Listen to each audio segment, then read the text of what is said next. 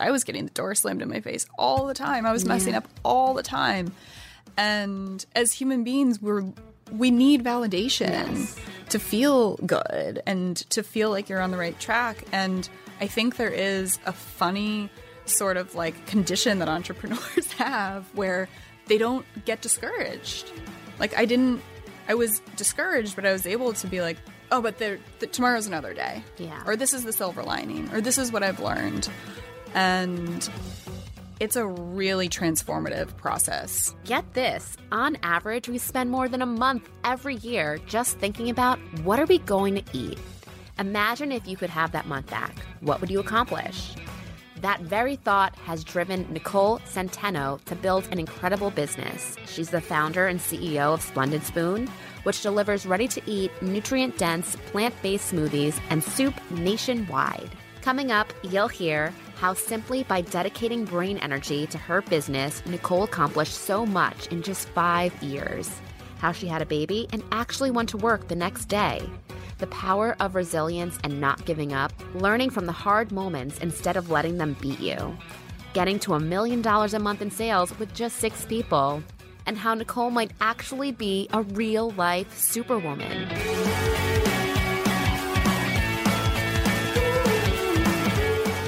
This is the Entreprenista podcast, presented by Socialfly. It's the best business meeting you'll ever have, with must-hear real-life looks at how leading women in business are getting it done. And what it takes to build and grow a successful company. It's beyond the gram, with no filters, no limits, and plenty of surprises. Nicole, thank you for joining me. Thank you so much for having me. Walk us through your career path leading up to Splendid Spoon. Yeah. It's funny because I really think my career path started when I was really little, because food is such a powerful force for me and has been for all of my life. So it really starts in the garden with my mom. Oh, I love that. Like growing peas and lettuces and tomatoes and herbs. And also like peeking my head in the kitchen and trying to get into the pots and pans on the stove, and the memories I have around the table, like that is really where my journey started, is with food and being sort of like taken by the wonder of it. Where did you grow up? Where was this garden? I mean, this was just in the suburbs of New England. It was like a tiny little patch, the size of like a door, right? It's like a really tiny sort of like 4x6 patch. But for me, it was like a communion with the earth, and like it smelled really lovely, and seeing it all transform in the kitchen was magic. And so you grew up in the garden with your mom. Yep. And then once you were ready to go off to college, what did you decide to do? Yeah, exactly. And then I decided that I was going to study how it all actually worked. So I was a biology major, and I studied in a biochemistry lab. That was where all of my independent study happened. I worked on diet therapies as treatment for epilepsy. Oh, wow. So we looked at fasting and the ketogenic diet and how it changes your body and changes your body's response to different genetic disorders. And that was really fascinating for me and really kind of like galvanized this connection of food to the body. At that time, I also struggled with an eating disorder. So that power of food, that wonder, had turned into something kind of like scary for me. And a lot of my path out of that was mindfulness, and instead of like trying to find ways out of those behaviors, first like really acknowledging and accepting where those behaviors were coming from, and sitting down and journaling. And I slowly kind of like let go of these really destructive behaviors in that way. Part of my healing was also going to culinary school. So after college, I moved to New York. I got into a career in media. I worked at Condé Nast, which was very, very different than being in the lab. Storytelling, brand building, like understanding how a corporate environment functions. How did you end up there with a biology background? I knew I didn't want to stay in the lab. I mean, I think I was really excited initially by the deep focus of being in a lab and looking at all of the mechanisms of how something that you eat changes how you can behave or feel. But ultimately, I'm such a relationships person, like really understanding people, how we engage. That is a big part of what feeds me.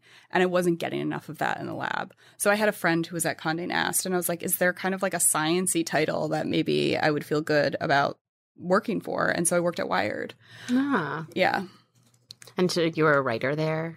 I worked on the business side. So I was on ad strategy, digital strategy. Ah. Yeah. So it was Wired, Reddit, Ars Technica, like very sort of technical, sciencey, geeky content. How long were you there before you decided to go to culinary school? So I was there at Wired specifically for 3 years. I went to a couple other titles at Bonnier. I was working on Saveur, Pop Science, and then came back to Condé Nast. And it was a moment for me where I was like, I've tried a few different places here. Something is not clicking. I don't feel totally fueled by what I'm doing.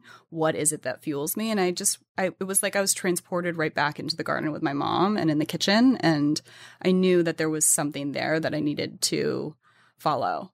And I decided to go to culinary school at night. So it was kind of like, really, I'm very much someone who just like, I lead with my heart. I'm very instinct driven. And so I was like, I'm just going to test this. I'm going to continue working so I can pay to go to culinary school, and I'm going to see how far it takes me. And I went to the French Culinary Institute in the city so that I could kind of like try and do it all.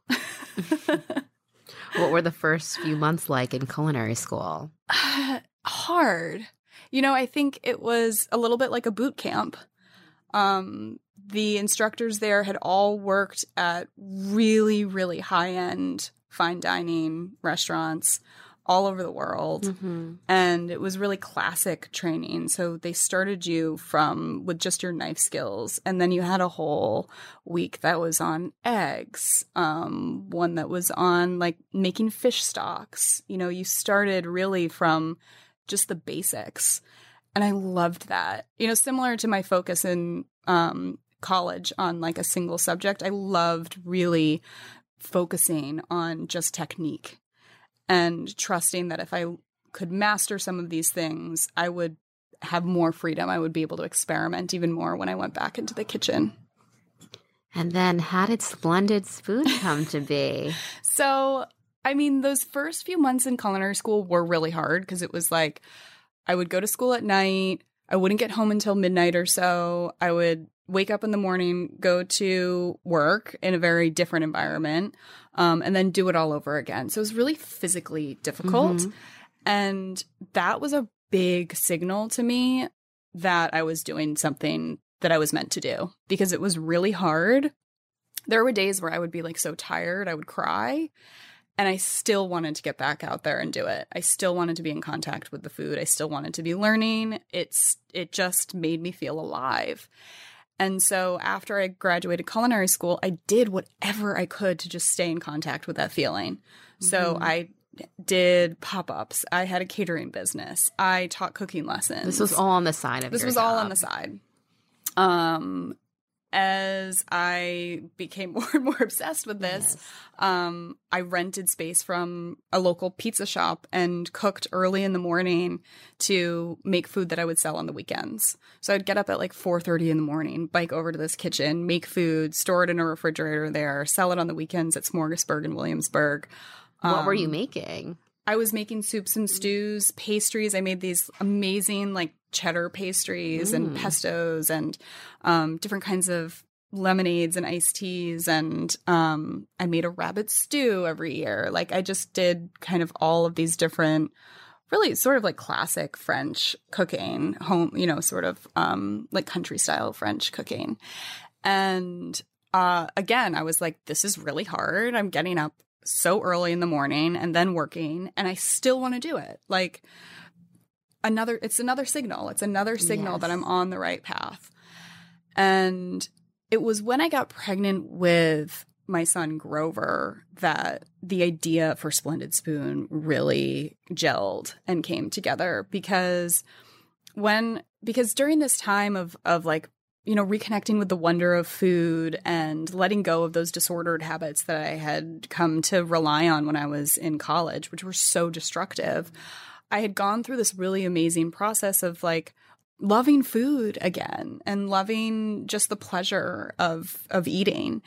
And so much so that I was like, when I got pregnant, I was like, wow, I eat croissants every morning. I have a quart of duck fat in my fridge to fry everything in. Maybe I need to like eat a carrot every once in a while. And, you know, it's such a moment when you are pregnant to reflect on how you take care of yourself, because now you're not just taking care of yourself. Right, There's this other human being in there. And I started doing what women do when they're pregnant, Googling, you know, like prenatal care and looking into vitamins and how much folate is in this, how much calcium is in this. And it started to kind of like tip back into all of those overwhelming negotiations that I would have had when I had an eating disorder. And I was just like, I'm not doing that. I'm not going back into that place. And I have found what I really want to do. I want to be an entrepreneur. I want to build my own business. I want it to be connected to food and people.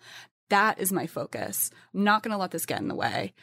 And so I started a business that was a solution to my eating problem. This was while you were pregnant. While I was pregnant, yeah. And so I chose to really focus on just one meal a day.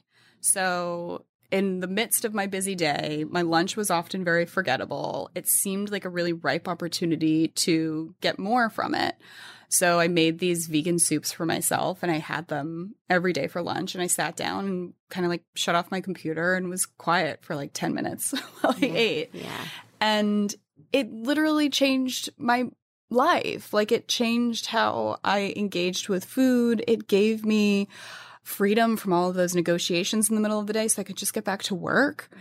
And it relaxed my whole outlook on healthy eating. And I knew that that was something especially other women needed, that there needed to be a much more relaxed perspective on taking care of yourself, and that you could achieve it with wholesome food like you would make for yourself at home, like your mom would make for you. And that was really like, that was the seed from which Splendid Spoon came from, that these small changes every day really can be a big shift in your life. At what point did you quit your job? Did you incorporate, come up with a name? Yeah. So I had quit my job a little bit before Splendid Spoon actually came to be, like an LLC. And actually what happened was in that period of like catering, and I had started a business called Sea Bean Goods with my ex. So he was my boyfriend at the time. He helped me at Smorgasburg. For a little bit, he was cooking in the kitchen really early with me. And then, you know, we decided that we didn't work so well together. After we got married, the business and the lunch component of the business had started to be a lot more time consuming. So we agreed that I would leave my full-time job and focus on that full-time. And it was a few months later, after I had become pregnant, that then the idea for Splendid Spoon came to be. So it was kind of like 2 years, this really important 2-year experimental phase where I was working full-time still. I had this business, but it wasn't really like a fully formed business concept yet. But they were really formative years so that I had the conviction, the clarity, the focus to then start Splendid Spoon. How did you come up with the name? I wanted the spoon to be in the name because the spoon is the only utensil that picks up its food. Your fork, your knife is like poking and prodding and slicing. And, you know, like that was kind of how I had felt in the darker times of my relationship with food. And I wanted to feel taken care of. Yes. Like to me, that's the real purpose of food. That's the magic of food, is that it takes care of you and that it fuels you. So I knew I wanted spoon in the name. And then I just like alliteration. I had been an English major the first year at college, and I've always been really just fascinated by wordplay. And there aren't that many words that are alliterative with spoon. And Splendid just felt like this sort of fun. It was like elevated, but also fun. A little bit aspirational. And I just liked saying it. Splendid Spoon. Yeah, I love it. I love it. I definitely think you landed on the right name.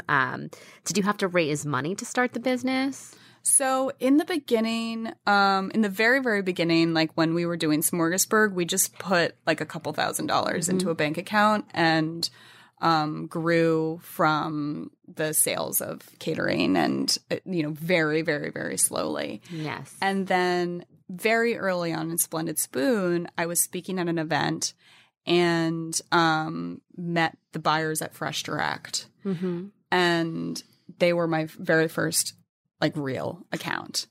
And the reason I didn't have to raise money very early on is because I had a really great payment situation with them. They paid me before I had to pay my vendors. That's great. So my cash management, although it was very much hand to mouth, didn't require me to raise capital. I did eventually start raising friends and family angel. But yeah, in the beginning I didn't. What were you doing for Fresh Direct in the early days? I spoke at this event at Brooklyn Brewery. I'll never forget because I was pregnant with Grover and 2 of the buyers were there. It just so happened that Fresh Direct was across the street from the incubator kitchen that I was in. And I was like, that's a sign. I should just walk right over to them and ask them to try my soups. And they were really interested in having unique brands with relationships to local farms. So I did a local asparagus soup just for them. And it was very intense. So I had met them in March 2013 and then had my first PO in April 2013. That was I fast. had Grover May 3rd. And then my first delivery to Fresh Direct was like 3 weeks later, the end of May. So that began this sort of like wild pace and ride that I have not gone off of yet. Coming up, Nicole proves she's an actual superwoman and a very appropriate surprise.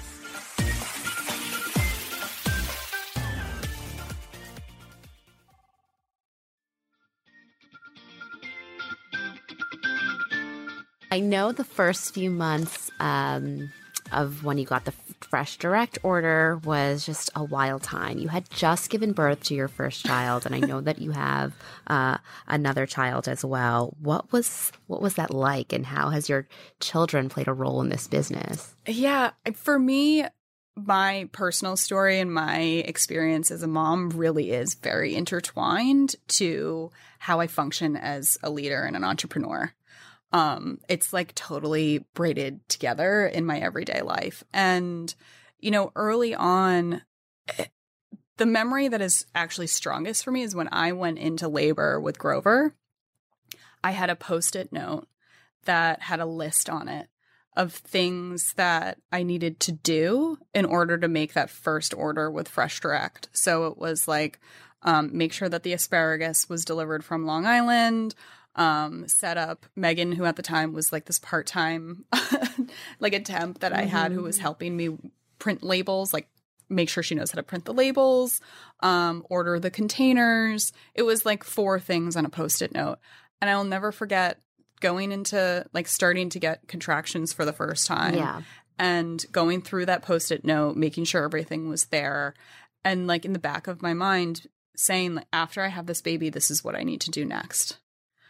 And I also remember having a conversation with my best friend saying, I'm so looking forward to giving birth because I'll have this whole day in the hospital, like just kind of on my own, like just in this world to take a break from working, honestly, because it was really hard.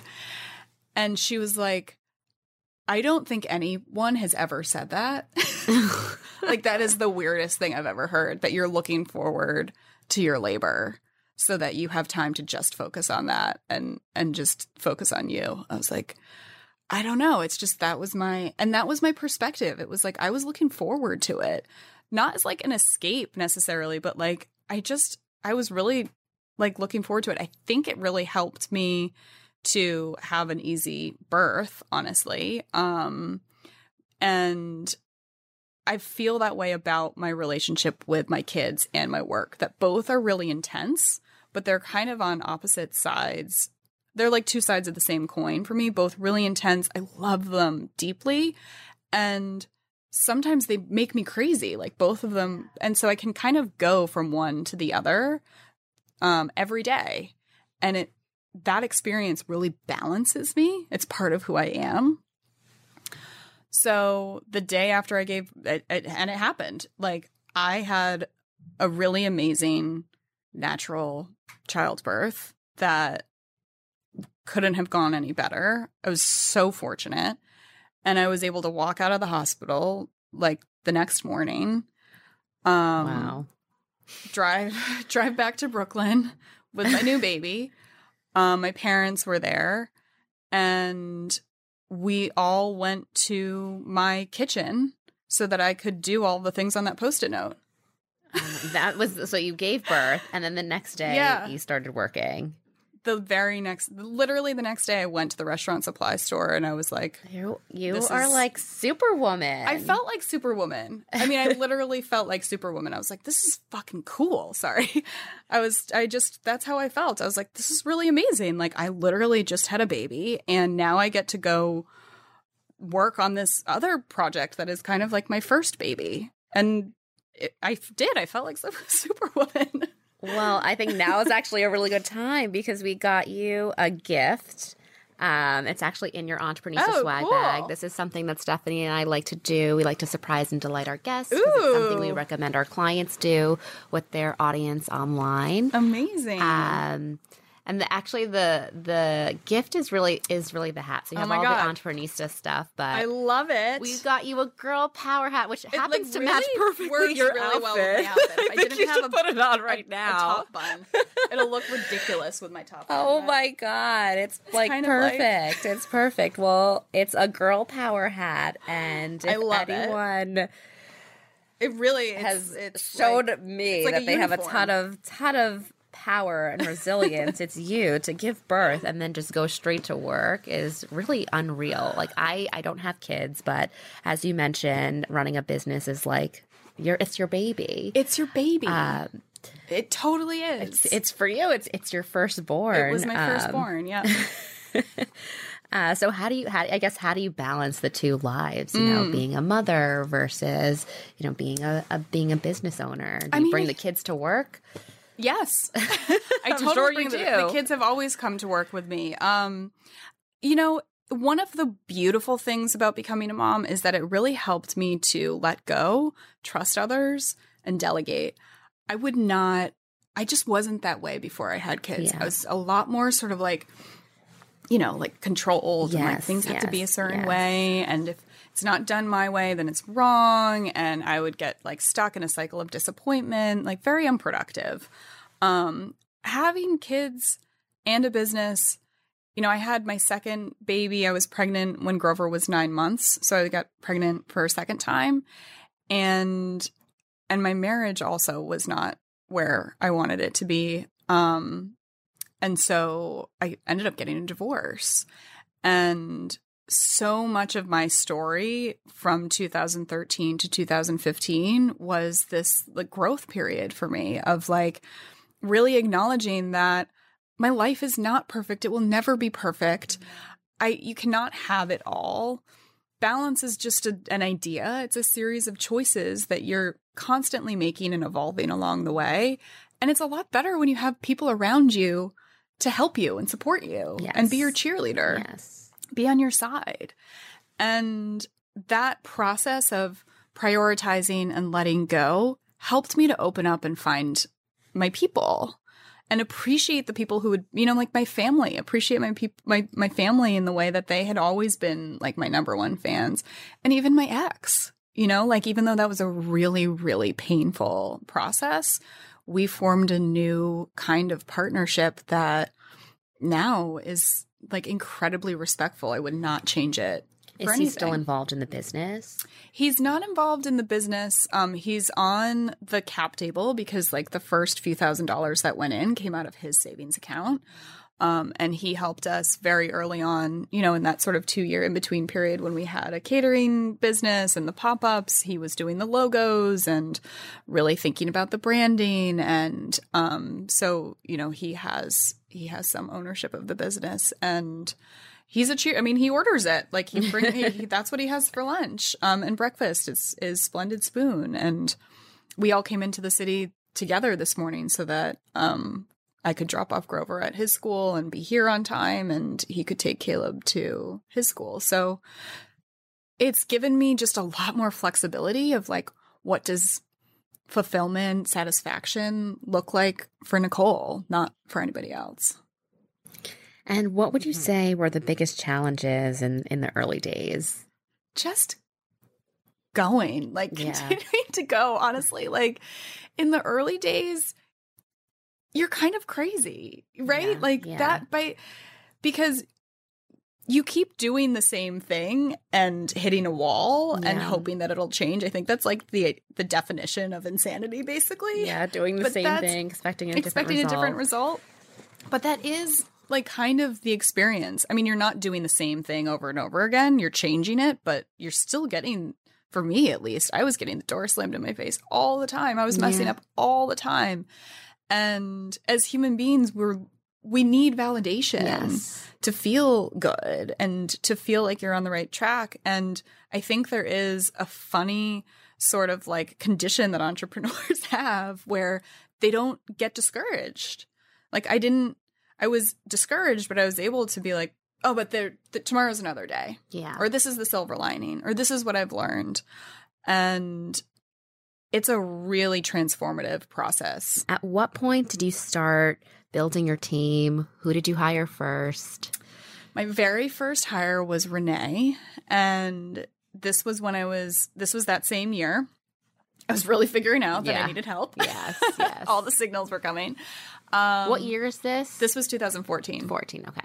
And Renee worked with me at a handful of events. I found her through the NYU Food Studies program. So it was important to me to have someone who was passionate about food and had a similar sort of like, heartfelt approach to her work. And she did. I mean, Renee is all heart, and she works so hard at everything that she does because of it. So she worked for me at a couple of events doing tastings and things like that. A couple weeks before Caleb was born, I was like, I really need to have someone on my staff to help me manage the incubator kitchen and step in as I look for the right co-packer, try to raise capital, all of that. And I asked Renee to work for me. So she was my very first hire. And what exactly was she doing for you? Everything. She just did everything. I mean, Renee has done everything. Is she still with you?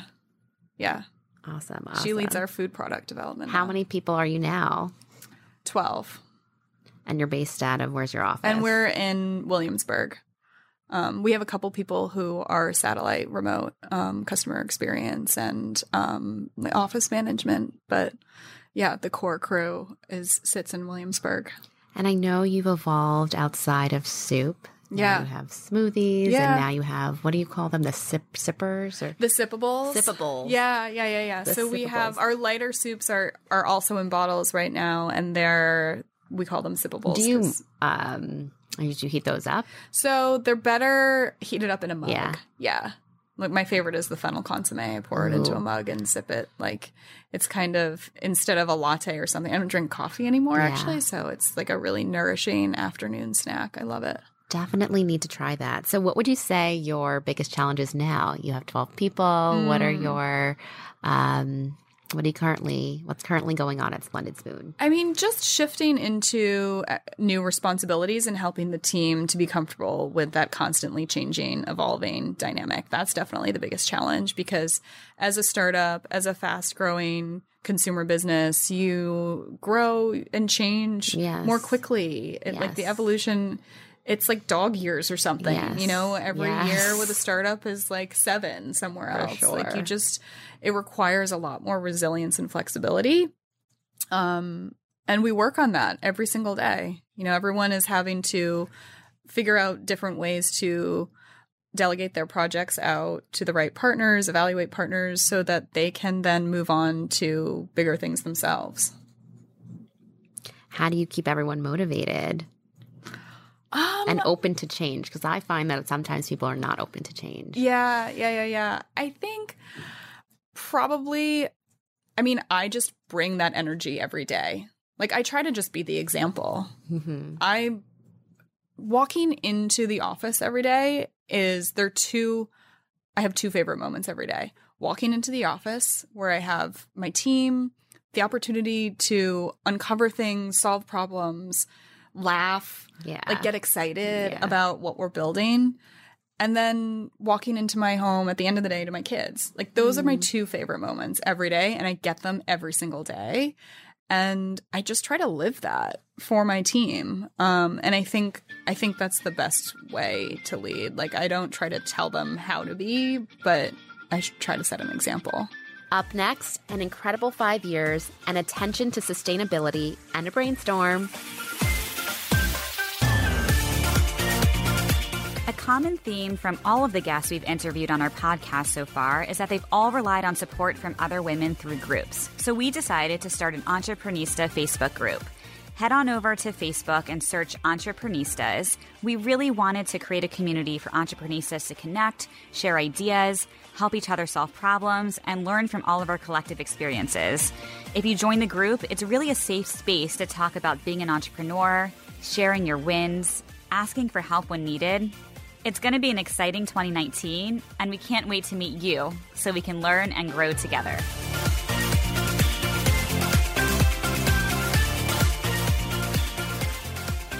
You can connect with us at socialflyny.com and follow us on Instagram at Entreprenistas. Check out all our latest episodes at entreprenistapodcast.com.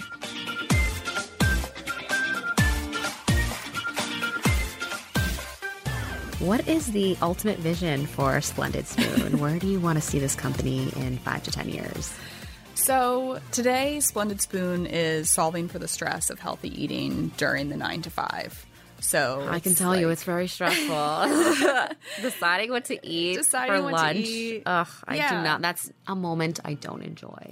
Yeah, well, and so I gotta order Splendid Spoon. How often do you think about food? All the time. All the time. It adds up to over 2 hours a day. Oh my The average person thinks about food for over 2 hours a day, which is 35 days over the course of a year. So, like, that's a huge amount of time every year. Mm-hmm. And I am motivated by that every day. It's like, what would people do if they could get that time back? And that's really central to the mission of Splendid Spoon, because when you can trust a brand to take care of your food during your busiest moments, you free yourself from all of those unproductive negotiations in the middle of your day, and your cognitive ability really does improve. Like, we can only make so many decisions over the course of the day. If you form a practice where you are not negotiating and you are choosing something that you have confidence will fuel you in the best way possible, you can dedicate all of that brain energy into, like, taking over the world if you want to. And that's what I did. I mean, in 5 years, I started the business, I pivoted the business, I built a team, I had 2 babies, I wrote a book, I got a divorce, I changed my relationship with my ex into a co-parenting relationship, I raised venture capital, we built the business to over $1 million a month with less than $2 million in funding. So we were over a $10 million business with 6 people.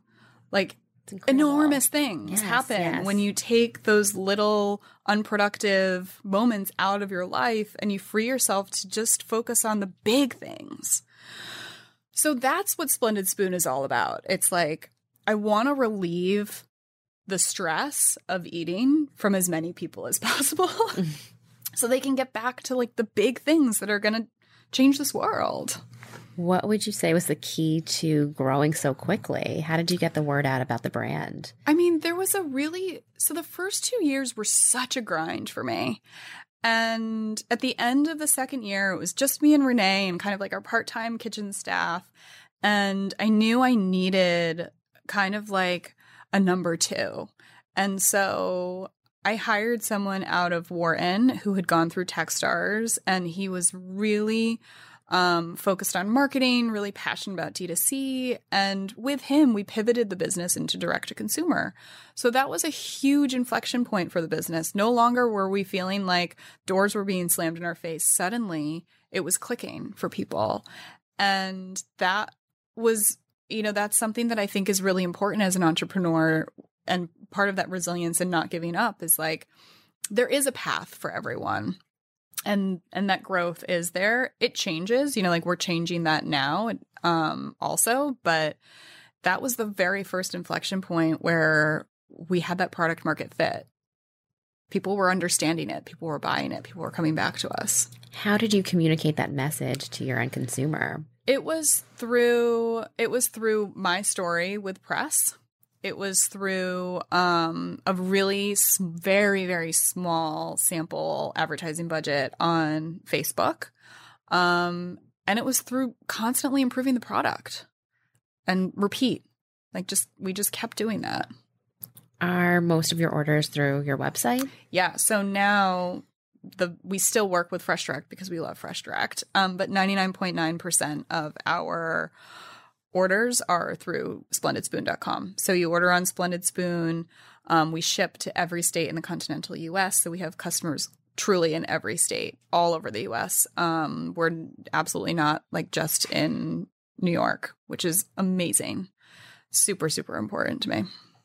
And how are you marketing the company now? Newsletter, Instagram, as in real life events, like speaking on panels. Yeah, that's how I heard about Splendid Spoon. Oh, really? Event. Yes. Yeah. And yeah, I think I've really embraced more that I live this lifestyle that people are really interested in. And so as much as I can talk about it, write about it, I love writing.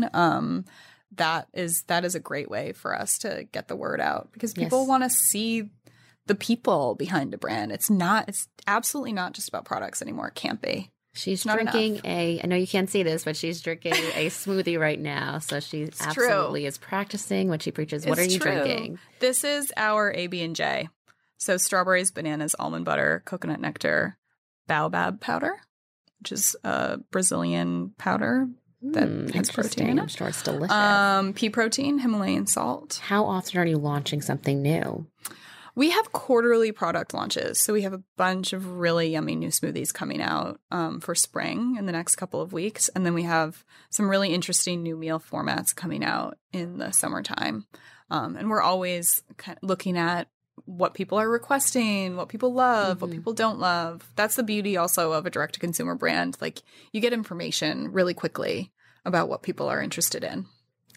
Something that we like to do is a brainstorm where we'll put 60 seconds on the clock and you'll ask a question and we'll brainstorm just different ideas. Is there anything in particular that you would want to collaborate with, brainstorm about? I do have a question. So we love posting UGC. But a lot of times, I mean, the reality of the product is busy people are like microwaving it in the container or in a mug. It's not like super fancy looking and taking a photo of it. And people are really accustomed to beautiful styled photos on platforms like Instagram. Do you have any ideas on how to, like, do we accept that? Do we run a contest to inspire like more beautiful UGC content? I would love your thoughts on that. Yes. All right. Let's put 60 seconds on the clock. Ready, set, go. Something that we typically do to inspire UGC is exactly what you just said, a contest, really motivate people to take the types of pictures that you want to see. Because obviously, content is king on all social media networks, particularly Instagram.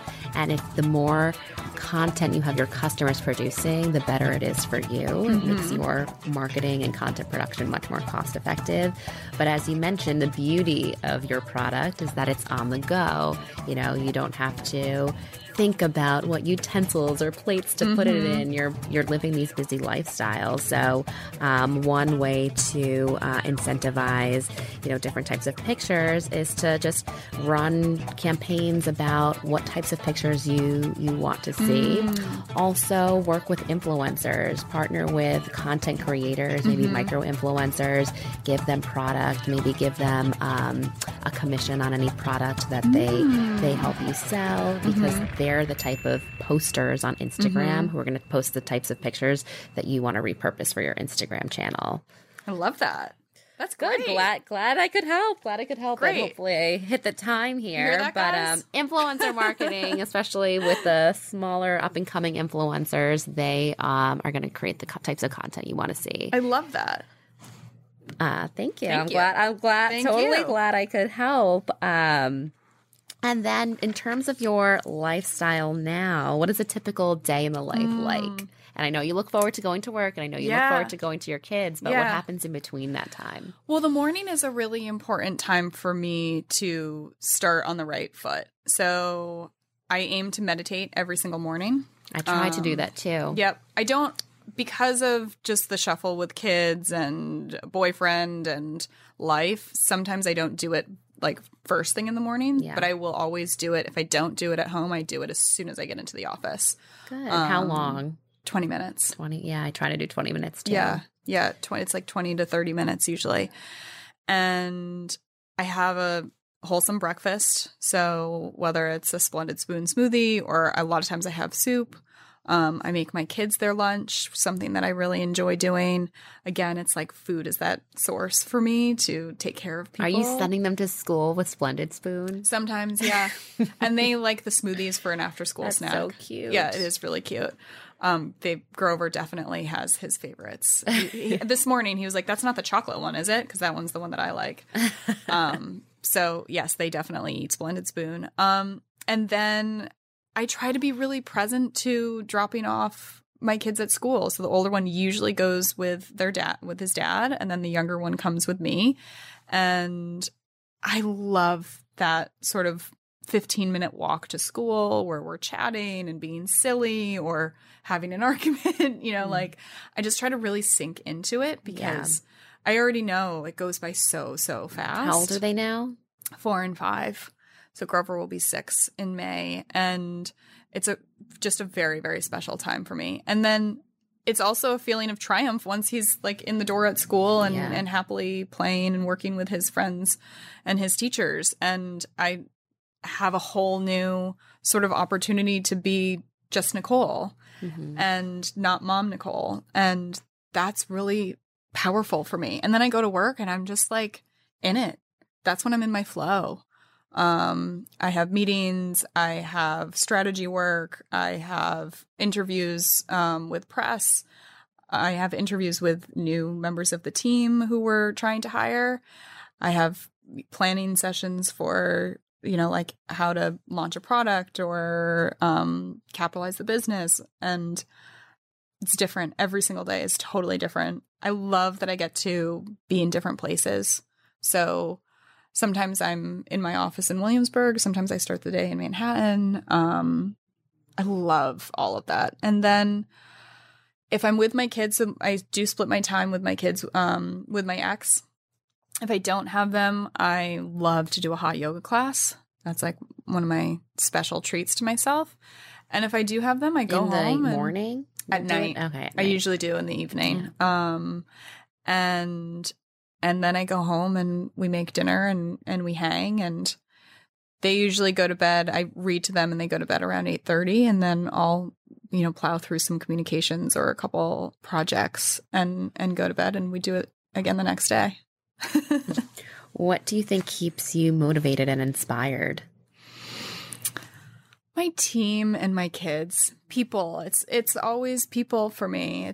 It's people and food. I mean, it's people and my senses. And food for me is the strongest medium because it ignites all of my senses.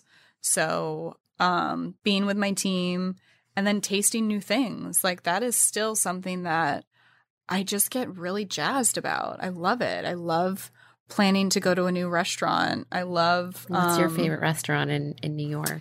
Well, I'm really lucky. I live around the corner from this place called Four Horsemen, which is natural wines and the most amazing homemade bread and butter and butter. Yeah, it's just it's a really pleasure. It's a really special place. Yeah, and I'm not vegan, but I have this vegan food company, and so when I eat out, that's usually the time that I'm like, okay, I'm gonna get the shrimp with the head on it and the Vietnamese sauce to dip it in. Do you find that you don't have time to cook anymore or be in the kitchen?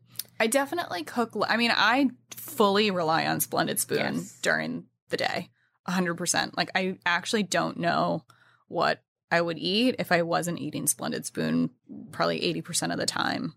And then at the end of the day, I do cook still, but it's not nearly as involved as it used to be before I had kids. That's for sure. I do love to do a cooking project with them on the weekends, though. And so many companies are thinking about sustainability. How are you engaging in sustainability? Well, we're always looking at different ways to just reduce our footprint. So reducing the amount of the size of the boxes is something that we did. Changing our insulation to something that uses 100% like recycled denim as the insulation instead of plastic, for example. Thinking about ways to reduce the amount of packaging of plastic in each package. These are all sort of like ideas that are constantly floating around. It's hard with the convenient food and the way that we manufacture and the way that we ship, right? So, but always. How long does it last typically? Once it's at my door, in my refrigerator? In your fridge, we say to eat it within a week, or you can freeze it for up to a month. And most of them, from the day that they land, they'll last for a couple weeks, like easily a couple weeks in your fridge. That's great. Which is really good. Yeah. And I mean, that's an important point. The food waste is really, really low on our end. So, you know, one of the problems with grocery stores is that 30% of what's going into a grocery store ends up back in the landfill because of the way that they market and the turns. So with a prepared product like ours, we're able to use all of the vegetable, you know, and because it's soup, there's even more higher yield from the vegetables because the vegetables don't have to be perfect. Yeah. They're being chopped and cut. And same with the smoothies. So really, really low food waste. And what is, I guess, if you had one or two tips you would want to share with our listeners, what would those be? For like healthy living? For healthy living or for starting a business, maybe one for starting a business and one for healthy living. Okay. For starting a business, I would say for me, again, mission-based founder, like I didn't go into this thinking I was going to like make it big. Yeah. I'm doing this because the process is really fulfilling for me. And I think that there's a need like that I can actually help people. Yeah. So for anybody that falls into that category, I would say really like listen to your heart, listen to the things that have inspired you, that make you feel alive, and keep following that. It will never be wrong. Like that voice is always right. And then for like healthy living, I really think that ritual, that whatever that grounding ritual is for you, whether you're running a business or running a household or, you know, trying to figure out what your path is, those stressful moments can really derail you. And if you find a grounding ritual, whether it's with tea or soup, every day go back to it. And it will become so strong that those stressful moments will not take over anymore. They will just be like a cloud floating through the sky. I love that. And then something else we always ask is, what does being an entrepreneurista mean to you? It means blazing your own trail, yes. Doing things your way. Yes. So thank you so much for the awesome gift. And I would love to give back to you guys and all of your awesome listeners with a nice discount on a Splendid Spoon order. So if you go to splendid.to/entrepreneurista, you will get $50 off your first order. Ooh. Check it out. Yeah. Thank you. You're welcome. Well, thank you so much for joining me today, and thank you everyone for listening. I'm Courtney, and this is the best business meeting we've ever had. Thank you so much. Thank you.